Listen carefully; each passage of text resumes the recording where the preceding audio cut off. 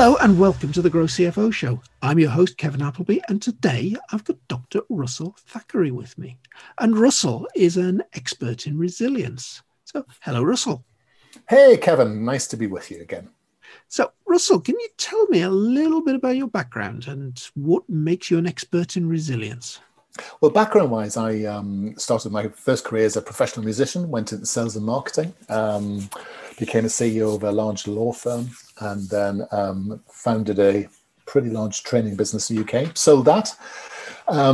Did one of those famous .com VC funding jobbies, which was exciting at the when .com was all the rage. Remember that? I'm sure you do. I do remember that. Yes. Yeah, those were the days. When I first started thinking about internet business, Russell. Exactly right. And so I did that, and then 2 or 3 years ago, founded my own practice around organizational development and evaluation, such like. I'm a business psychologist, a therapist, hypnotherapist, and my specialism really has been burnout, resilience, mental fortitude, mental toughness for a long time. So I've worked with sports people, elite performers, but also around business, particularly around entrepreneurs, people who are running their own business, but also in large corporates as well. So my work has broadly been big corporates who buy large programs of either training or coaching or such like in this subject area. But I also have a own individual therapy center as well. And that's been interesting, sort of flexing my muscles and therapy skills into a different sort of market. So doing a lot more around anxiety and the full gamut of therapeutic sort of interventions, ranging from virtual reality therapy right through to traditional things like hypnotherapy. There's loads of rabbit holes we could dive down there. I'd love to talk to you about, Russell, but I think we'd better stay a little bit on point today. And the subject we're going to talk about is the new CFO and how does he keep his resilience through all of those new challenges of his new role and all the different ways it stretches him. So, Russell, am I right in saying that sort of thing is a real challenge to the new CFO's resilience? Yes, but let's break it down a bit. So I'm guessing there are some new CFOs who are massively excited. They've been on a career arc. They've had mentoring to get them into the role. They've had some form of development. It's been their aspiration to get into this sort of job. And they get into this role, either in their existing organization or in a new organization. And it goes one of two ways, isn't it? It's either brilliant and everything they dreamed and imagined, and it's actually fantastic, but they become massively overwhelmed, snowed under with work and such like. And the new sort of this idea of, working at a different level, sort of being part of the financial leadership team rather than just the person in the middle of the organization, just sort of supplying services, as it were. Or it goes the other way, where it's not what you hoped. You arrive in an organization, you've got an FD that's difficult, or you're working with a senior leadership team and you haven't got those skills in place, that you sort of stumbled there because you thought that was where you wanted to be. And you've arrived in a place that's really different. You were happy in the middle of the organization, just, doing what was required. And so both of those sort of scenarios produce pressures or the opportunity to be overwhelmed. And the opportunity of actually having your skills and confidence dissipated. And really it's about sort of focusing yourself on this and having sort of proper strategies that allow you to make sense of the role, how you're going to perform that role, and how you're going to perform that role in the culture in which you operate. And there's no doubt that people who want to get there, were planned to get there, were on a career I can never say that word, trajectory to get there, and have had mentoring to get them there. That's a really, really important thing, because it helps you bridge that gap. People, and I'm sure you know this, Kevin, having been a CFO in your lifetime, it's a gap, isn't it? It's a step up. Yeah. It's an unusually large step up from being head of a ledger, for example, or whatever it might be, to that role. That's that first level of proper senior management, senior leadership. And there may be 2 or 3 people in front of you, going up to the CEO, or there might only be 1 or 2 people. You're suddenly in the spotlight. And for some people, they've never dealt with that sort of exposure before. And that's something you have to be aware of. Yeah. And you're sitting there, you've got to the top of the ladder and you're suddenly there with other people in different functions that are also at the top of the ladder. Yeah. And you've suddenly got to be networking and making sense of what they do as well as what you do. You've got to be outwardly focused towards investors, to customers, to suppliers.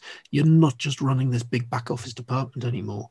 And you're looking to become that co-pilot to the CEO as well.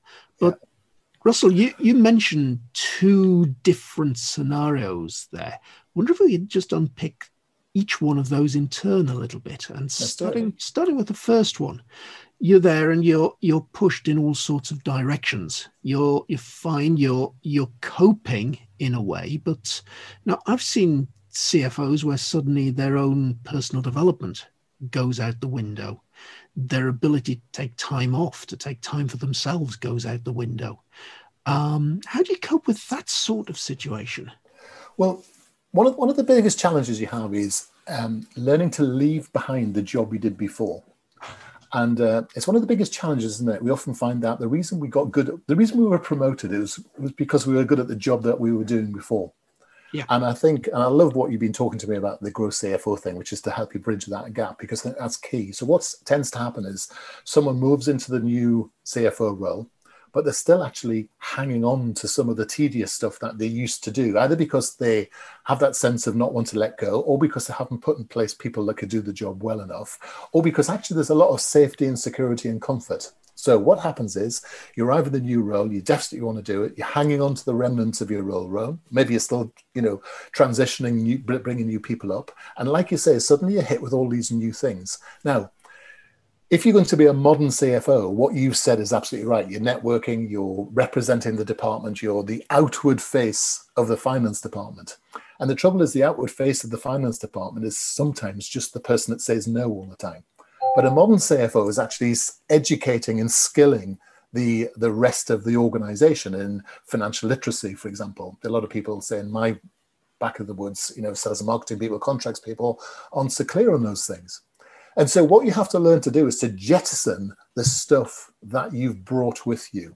And it's actually, you have to be you have to learn your first lesson when you step up into a new role, is to be ruthless about the way you handle the old job.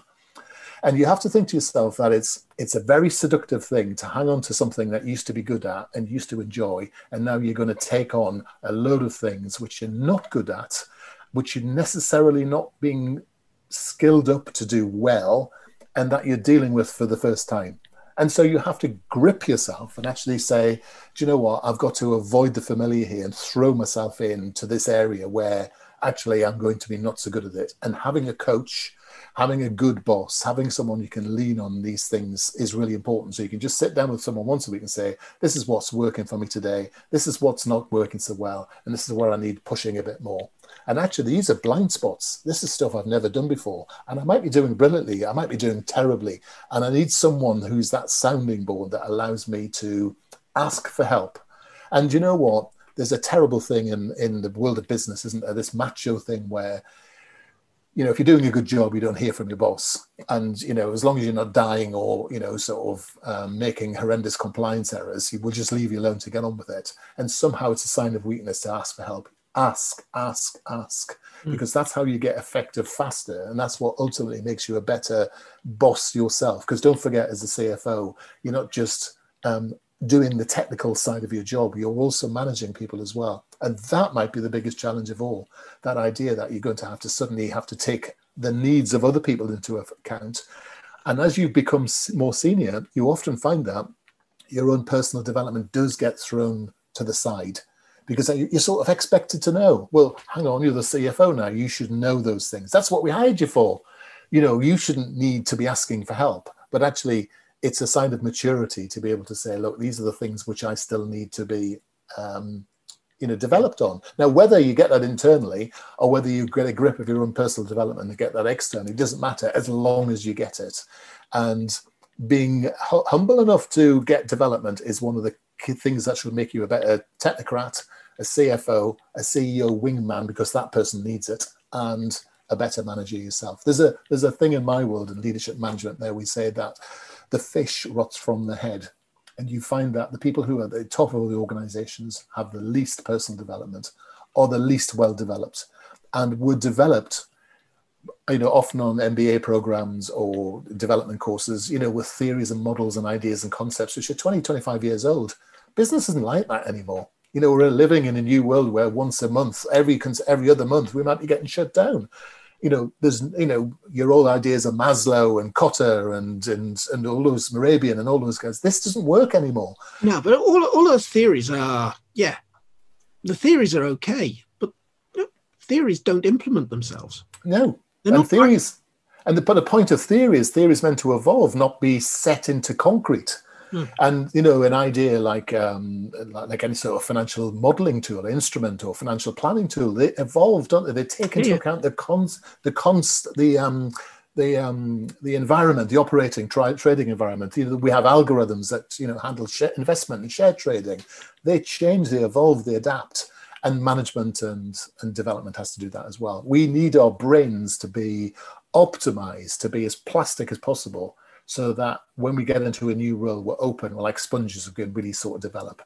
And then we can start to deal with things which, by their very nature, the more we do them, we get more skilled at, we get quicker at them, we become more expert, we don't have to rework those things as often. And then slowly but slowly, that overwhelm starts to contain itself. So jettison the rubbish, ask for help where needed, focus on, taking chunks of your job and actually getting proficient in them as fast as possible. Yeah, and the CFO role is so broad these days that you cannot possibly be expected to be good at everything. But I guess the problem, Russell, is that you have so many challenges that you're almost thrown into a world where you're constantly firefighting something. And how would you go about finding the bandwidth to do that development? Saying that, yes, you've got to do it. Yes, you've got to ask for help, but how would you personally go about breaking into that? Would you go for a mentor? Would you look for development courses? Well, the first thing to do before you do, because that's just the tactic. The first thing you do, you've got to have the strategy of understanding that if you keep doing the same thing over and over again, you always get the same result. Yeah. And it's that simple thing about saying when you're hitting your head against the brick wall because you're just working it hard and hitting your head against the wall, all you do is get a sore head. And sometimes you've got to step back from the wall and realize actually there's an open window next door. So perspective is key here. What we have to recognize is when we're overwhelmed, when we have too much to do, standing back, understanding the perspective of what we're trying to achieve, understanding the context of what matters at the moment is really important. The only reason we get lost in the detail is because we've lost sight of the main objective. All jobs have a rhythm, all jobs have a phasing, and all jobs have a sequence.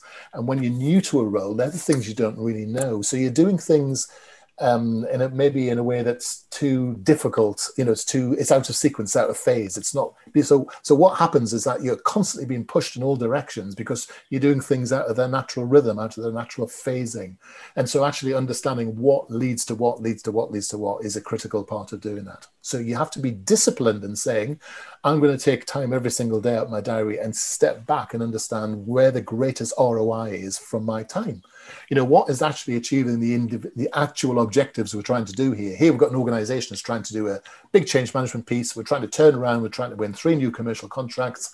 And we've got to do the year end and we might have a tax audit coming. You sit down and sometimes you sit down with your boss and you sit down and say, where are my key priorities this week? It's like a bunch of shock troops, isn't it? You're focusing your team on where it needs to be done. So stage 1, stand back, get the objective. And then step 2 is, in terms of personal development, you've got 2 things to look at. You've got the big picture things, which is where mentoring really works. You sit down once a week, once a month, once a quarter, whenever it might be, and you say, hey, this is where it's going. Where am I going? This is my career. These are some of the things that I'm getting right, getting wrong. This is influencing, and you're sort of getting an element of coaching there. And then sometimes you're going to specific courses because you're saying, I've got a problem around, I'm going into your world here, so I'm going to say IR 35, and as if that means anything anymore. But you know what I mean? There's an element of technical stuff that you need to know about. And the first challenge you're thinking to yourself is, why do I need to know this? I've got a team out there who need to know this more than I do. And so as you become more senior, what you're doing is you're challenging yourself on the technical things you need to do rather than the generalist management things.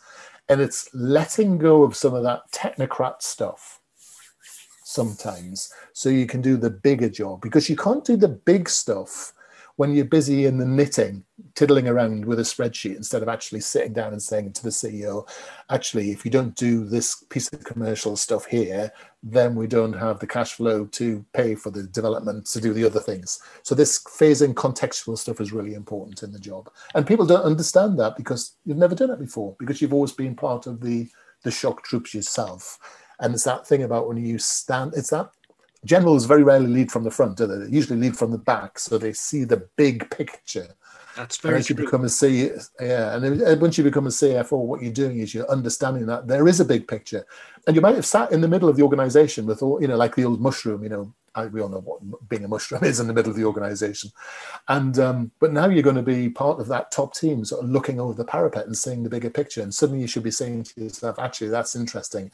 Those things they're very time consuming and add so little value. Let's think of a way to innovate and just speed that up through to this is a massive priority and I don't know what I'm doing here. I need some immediate tactical help. I'm going to get it through an individual course, or I'm going to get it through having an ongoing mentoring or coaching relationship with someone. But you've got to stand back to clear your head. You can't take those sorts of decisions when you're up to your neck in alligators. I think for me, personally, Russell, at some point there was a big change in mindset. One of the people that I admire, or have admired an awful lot, and took as a role model was my own father, who was in practice as a chartered accountant, two-partner firm in Newcastle. But at the same time, some of the advice my dad gave me just did not work in this space. And one thing that I remember and taking on board very much at the beginning of my career was the dad saying, never delegate something to somebody else that you can't do yourself. Absolutely. Now, once you get to CFO level, that is very bad advice, because that takes you back to that, say, IR35 example. Well, actually, the CFO doesn't need to know all of the ins and outs of the technicalities of that. One of his team probably does. And that's a big change in mindset to get from the point that says, I don't have to be one step ahead of everybody else that works for me. I just need to know that the right people are doing the right things and doing it properly. And I think this is the thing about people don't understand the leadership management aspect of the role, and it's by the very nature of being in a technical work stream that you think that if you're the CFO, you should be the best accountant, the best bookkeeper, the best ledger clerk, the best credit controller, the best, all of those jobs. But you shouldn't be. You should be the best CFO, which means you're going to have to be great at influencing, networking, building great relationships. And as you say, part of your role is to go to the investors, and investors will want you to have your finger on the pulse of the business and know the numbers, and they'll want to know that actually if they unpick your knowledge, that you're going to have to know those numbers well enough. But learning those numbers is different to actually having the spreadsheets and doing them yourself. It's a different skill, and people don't understand that. There are people whose job it is to actually protect your back when you have a meeting with an investor. And you need to know that, because you need to have the big picture and understand how the finances fit in with everything else. And actually that this incentive scheme that's being run by the sales department at the moment, it's the implication of that is really important, not just knowing how much it is, but the return on investment coming from that. It's knowing about statistics as much as it is knowing about finance. Anyone actually knows about finance. That's not the job of a good CFO. The CFO is about understanding how the finances work and liberate the organization to do what it needs to do, and to take measured and appropriate risk as well. And if people aren't forecasting well and looking at risk management as part of that job, then actually you're possibly in the wrong job, I'd say. Yeah. Now, one thing, Russell, that a CFO has often got to get his head around, and is probably a completely new field for him, is the area of being the man who's pushing change in the business. Yeah. Oh, well. How do you become that advocate of change is a very interesting question. Well, that's interesting, isn't it? And I mean, the first thing is you have to start with yourself, don't you? You've got to actually be ready to change yourself. And there's an interesting psychology around change management, isn't there? That's based around this idea of confirmation bias, the idea that what we believe comes true. And and I know that consultants have spent many years telling organizations how hard change management is. And strangely enough, it's really hard. Yeah. And of course, most external consultants are working really hard to make sure that seems really hard. But actually, there are very simple shifts you can make yourself, and the way you adapt yourself, and the way you grow your own mindset, and the way you begin to manage and lead people, where people will look at you and go, actually, you've just affected change in your own area of operation. And actually, now you've earned the right to be able to come and talk to us about it. And actually, when you're working as a CFO, that top team, part of it is to understand the mindset of change and to understand not just the levers and processes of it, but actually the physical and psychology of change. So as an so you're leading it, you're living it, and you're influencing other people. And understanding that narrative and leadership and contextual message that goes around the communication piece of it is a vital part of that job. And you really need to watch it in the finance world, because most areas have gone through this idea. Even HR have gone through the idea of saying, we should be business partners and add value to the organization. I mean, eventually someone's going to look at finance and go, what are you guys for? Because actually, you can outsource most of you or get a package in. And somehow the CFO has got to be that pivotal person where they're changing the idea of what finance means in the organization. And they do it by doing it. Not about talking about what they might do, but actually by being that difference, by actually operating and working at a different level. Now, if you don't know what to do, the simplest thing is to go and talk to someone who's already done it, because they save you the time. You can go on the courses, you can read the books, but talking to somebody else who's done it and who's ahead of you, and they say, well, I did this, this, this, and this. And then, you can think, okay, well, that wouldn't work in my organization, but this would, and I'll take that bit. And then you plan it through and you come back. And you are different. I mean, what Joe Soap, the last guy who was the CFO, who'd been doing the job for 83 years, just coming in and being new and different is part of the new aspect of change. Understanding the digital world is critical. Understanding software, understanding hardware, IT, risk management, all those things, bringing that generalist thing in is really important. You're part of the change management process for the whole organization now, not just for finance, but prove you've got the right to be at that top table by changing finance first. And it is changing finance first, I think. That's very definitely it. It's own your own team. Yeah. So, Russell, we started off saying that there were two scenarios to talk about. We started unpacking the first one. I think we've got some way into unpacking the second one as well. Yeah. But first scenario is, okay, I'm having difficulty because simply there is so much to do. And I've got no time for myself. Scenario number two is, oh, hang on a minute. I'm no longer in the comfort zone of this back office role. Suddenly I've got to do all of this different stuff.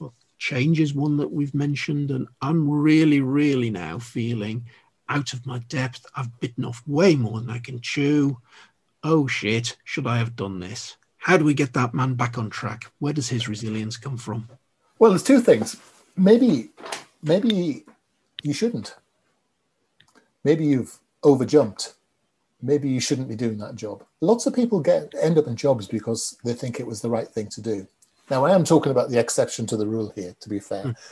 But there are some people who get into a job and they drown, they burn out, they have nervous breakdowns because they shouldn't be doing that job. They've been over-promoted. It used to be called the Peter Principle. You're promoted to your point of incompetence.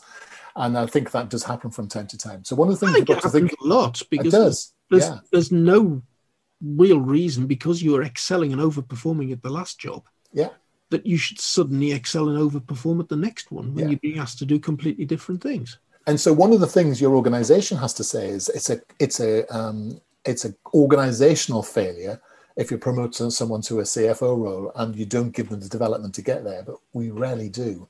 And it's the same when you become the marketing director or the head of R&D. Actually R&D is a slightly different thing, but even most of those jobs, we take people because they're good at one rung lower, and we don't give them the support to really succeed. So if you're in that job and you're thinking I shouldn't be doing it because I'm not up to it, there's no harm in saying, actually, I'm not up to this. and either stepping back down or probably more realistically saying, I need to put in a dedicated personal development plan now to get me here. And that personal development plan has to look at workload, technical acumen, and people management things. And you have to understand where all the threats are coming from and take a considered view to what's going on there. And that's mindset, isn't it? You've got to fess up to yourself. You can't be going home and working like a 150-hour week, going home and then kicking the cat and being, having a miserable existence with your wife or partner or whoever it might be, and then coming back to work, because you will burn out. And it's a very interesting, it's a role that's very similar to partner roles in the legal world. And they burn out very fast. Mm. And they burn out mostly because they've arrived, they're underdeveloped, and they imagine expectations from their bosses that literally aren't there. They think, for example, that they've forgotten that when someone was a partner before that, they struggled as well. When the FD was first in that job, they struggled, and they remember that. And they should be sitting down with you and saying, hey, I struggled in this role, so let me just think how I get you through that. But again, if you're not telling everyone and you're just doing the big jazz hands and hey, everything's great, then you have a problem on your hand. You have to start thinking about asking for help. Now, sometimes a good HR director, I mean, there's an oxymoron, I know, but sometimes that can exist in a company and you can go and see that person and they can offer you help and support. Sometimes there's a head of talent management or something like that, or you go to an external force and build your own development plan. But the thing to remember is that sometimes you have to grit our teeth at the beginning of any new job, because we have to expect that there is this thing called the learning curve. Mm. We are going to be doing jobs which we're less skilled at. They're going to take us longer, and we're going to be following on the footsteps of someone broadly who's done it before in their own way, and they got a result. And what sometimes we do is we think we have to copy the way that someone did it before us to get the same result, rather than thinking, actually, I can do this my way and get the same result. What matters is the result. What doesn't matter is how you get there. So there's two things. One is that you have to recognize you can innovate. You can do things differently to get the same result. Remember, you've been hired because there's so potential in you. That means there is always a 90-day grace period, always in every single job, where we say it takes 90 days to get anyone up to speed in the job, irrespective of the role. That's an interesting one, Russell. Because I'm going to go back to our, I know you and I both know of a podcast called the 100 Days Podcast, and and what I was going to say there is actually, if you look at our future CFO program in Grow CFO, Module 9, the last module, is titled "Your First 100 Days in Your New CFO Role." Absolutely right. Because of exactly that problem. Stuff. So you've got that first 90 or 100-day grace period. Yeah. And that settling in period. How do you best use it? Yeah, and I think that's vital to doing the role. Yeah, and you can stand back and you can throw yourself in doing all the stuff that you did previously, being indispensable, and forgetting that actually no one expects you. In fact, that's the mark of the callow youth, isn't it? No one expects you to hit the ground running. What they do expect you to do is to take a measured view of what the challenges and opportunities are, to take a bit of a view. I mean, not forever. You're not going to be sort of swanning around, driving a white Bentley and, having a couple of pet swans by your side as you waft around the organization, say, hey, I'm the CFO. I'm just having a look around. No one's thinking that's going to happen. But people are expecting you to do some of the basic technocratic bits of the job. They're expecting you to do sign-offs. They're expecting you to be able to escalate issues which are going up and down. They're expecting you to start, networking and understanding people and figuring out a power and influence grid and figuring out who your tricky people are, your admirers, supporters, all that sort of stuff. And then people are going to see that over the course of time, you're going to get from where you are to where you need to be. I always think it's a bit like Strictly. And those of you who like Strictly Come Dancing, I know, contentious idea for CFOs. But what people like on Strictly is this idea of the journey. People don't like people who arrive on the first day and are brilliant at the job, because actually, what are they showing to the people that went before? It's interesting, isn't it? What people like to see is this progression, and actually take the pressure off yourself and say, no one's expecting me to be an expert. In fact, what you say is, hey, I'm new to the job. I'm here to listen. And I bet you've got 20 great ideas that will help the finance function. You can sit back and people can tell you things and you can just absorb and we used to say steal from the clever and sell to the rich as consultants, didn't we? And that's the idea. You get the best ideas from the organization saying, if only you finance guys, instead of always saying no, just said, well, look, yes, maybe. And then you can go, okay, well, I'll be different. I'll do that. You say, oh, we're drowning under your 47 KPIs. Why do we have 47? Why can't we have just 10 that really matter? And you can sit back and say, well, which 10 would really matter? And you go, okay, right, okay. And you can make yourself effective by really listening both to your peers, and you have to know that you have a new peer group, but also knowing that you've come out of the organization. You've probably got 10 ideas on how to improve things anyway. So again, being that agent of change and just making small incremental changes and figuring it out, sussing it out, getting rid of all the crap out of your own, shaking it out your feet, getting your own number 2 worked out. Looking at your own structure is a really important thing, isn't it? Moving the pieces around your own chessboard and thinking, if I'm going to have, maybe 4 to 5 hours a week looking after the CFO, this FD, who's going to be my number 2? Who's going to be my wing person? The person who's going to keep me safe. And you need to get that person identified and sorted out really, really fast, because they're going to be they're going to have a vested interest in your success. And we very rarely think about that, don't we? We're always thinking about how do we keep people down, rather than thinking, how do I groom someone to make them really good? Because the better they are, the more they're going to push me up, rather than I've got to keep everybody down doing these boring tasks. I mean, that's how you got promoted, isn't it? So, you get promoted by making people around you better than you were yourself. And that allows you to be the best form of yourself. Yeah, and I guess that that first 100 days, as we say, is critical. But I guess, Russell, you've got 2 things that are really stopping you in that first 100 days. Number 1 that we've already touched on is your own thought that people are expecting much more of you than they actually are, which means that you try to deliver things that aren't expected. Yeah. And I guess number 2, nearly everybody new to a major leap like this, whether they admit to it or not, will suffer from imposter syndrome. Yeah, possibly. And that's why it's actually great when you move companies, because the best thing to do is move to a new role to become a CFO. And people say, oh, why would I do that? It's because, when you joined the organization when you were 14 and you had your short trousers and everything, and you're now the CFO, there are people in the organization who remember you from those times. Sometimes it's better to move organizations rather than to be promoted through them. It's better for you. Oh, and a big organization, you can move divisions, and the same sort of thing works, because divisions in some organizations are bigger than small companies. But the imposter syndrome comes from just a lack of competence, doesn't it? So we all have imposter syndrome. It's an important thing for us to have. It's the thing that stops our arrogance running riot. This idea that, am I good enough? Thank goodness we have that. And I think modern psychology has actually worked out that imposter syndrome is a useful thing to be having. Otherwise, we have all these little demagogues running around, strutting around finance, shouting why finance are important and why we need more, spreadsheets in the world. So that's it. It's marketing that actually doesn't suffer from imposter syndrome. If they're always running around telling the world they run the company. Well, I think you find these days you don't have to run around telling anybody that, but just know.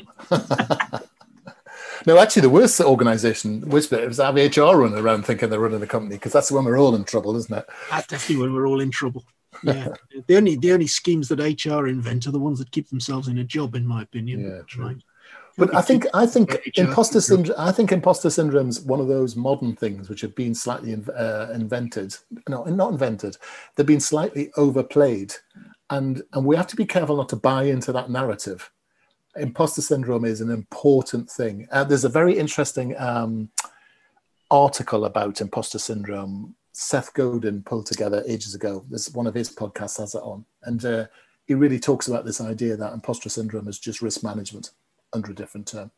And actually, once you've got a mentor, once you've got some personal development, that all goes. But we all have to have a little bit of that. That's called humility. Perhaps that was what it used to be called years ago. Am I up to this? Yeah. Am I up to this? Makes you pause and think and get developed and take risks, measured, controlled, calibrated. And then you figure out that you are capable, and then that's how you get competence and confidence. Isn't that part of development? It is, and I'm now thinking in around that idea of Seth Godin's, that imposter syndrome is actually risk management. And I guess, Russell, there is something that says you're taking this person, paying them an awful lot of money to do this role called CFO, you know? And the reason is because you need a brain that can think around whatever problem comes up for the organization. And a lot of those problems will be brand new. Therefore, there will be no easy answer out there on the block. So you will naturally feel as though you're a bit of an imposter from the point of view that, well, you've never solved this before. You don't really know how to solve this, but yeah, it's brand new. So of course that's the case. What it is a new problem's coming up for which there are a number of risks. How do you mitigate the risks is the better way to say, rather than how do you solve the problem? Exactly. And, you know, I actually coach an interim CFO, probably an interim FD is a real role, but he's, you know, he has a coach. He has an external coach. He considers me part of his team. He pays me directly. So I'm like a sports coach or something. He's a CFO, and he goes into large organizations. He never talks to me about the technical elements of his job. He always talking to me about the personalities, the psychology, the relationship with the CEO, and getting to grips with things like marketing and customer problems and the business model itself. And he's made a speciality really about going into organizations and really adding value around change in the business model. And what he's done is the first time he did it, he was all over the place. Second, third times, he's great. And now he's an absolute world expert at doing these things. So for me, imposter syndrome is just natural part of development. But what this guy does, I mean, he's paid a heck of a lot of money, and he shows what a good CFO can do. He adds value over a short period of time. He's not a consultant. He's in interim. He goes in, adds huge amounts of value, and he has a coach. And he has that humility that says, sometimes, you know, I don't hear from him for ages. I get the odd text every now and then saying, I'm great, I'm earning so much money, I don't know what to do with it. And I'm thinking, well, I can always help you in that direction, but he never seems that. And then suddenly I'll get a call. He'll say, can I talk to you? And he'll sit down and say, these are my challenges at the moment. And they're always the same ones. And I think we as CFOs have to get that idea back of standing back, getting out of the trenches with the troops, joining that group of generals on the battlefield, taking that wide look and saying, my job is how to be taken seriously by these people. And no one's really interested whether the spreadsheet's right or wrong. What they're interested in is what I say and how I say it. Because over the course of time, I've proved myself to be sage, sensible, rational, but also being able to influence people right across that organization and understanding that big, wide picture. Because the CFO is the ultimate generalist with advantages that you don't get in other departments. And so I've always said that professional development for CFOs is better than you get in, say, sales and marketing, because you don't get the whole business. You don't get the whole remit of business when you're in sales and marketing, especially in sales. You just really know what the product is and how to sell it. So that's why it's hard to be a really good rounded business person in sales. But you get that in being a CFO. So learning to be a good corporate business person is really important, and bringing that sort of commercial savviness to bear is really important. Your job's not finance and the numbers. Your job is being a strategic business partner. Yeah. And when it comes down to it, Russell, 99% of this is about mindset shift and getting that right. Yeah. Glad you rephrased that. all of business. So we know each other too well. All of business is about it, isn't it? I mean, you know, without being able to play to our cognitive strengths, we're all just gibbering wrecks, aren't they? And yeah. I'm trying to stay away from the mindset word, but it's about brain optimization. Just using, every single one of us has a brain that's more powerful. All the computers in the world joined up. Each individual has that, but it's hard to tell sometimes, isn't it? When you're wandering around an organization thinking, what? So, Russell, that's been a fantastic trip down the area of the new CFO and the resilience to do the job. And I think we've covered an awful lot there. So, Russell, thank you very much. Pleasure. I've enjoyed it.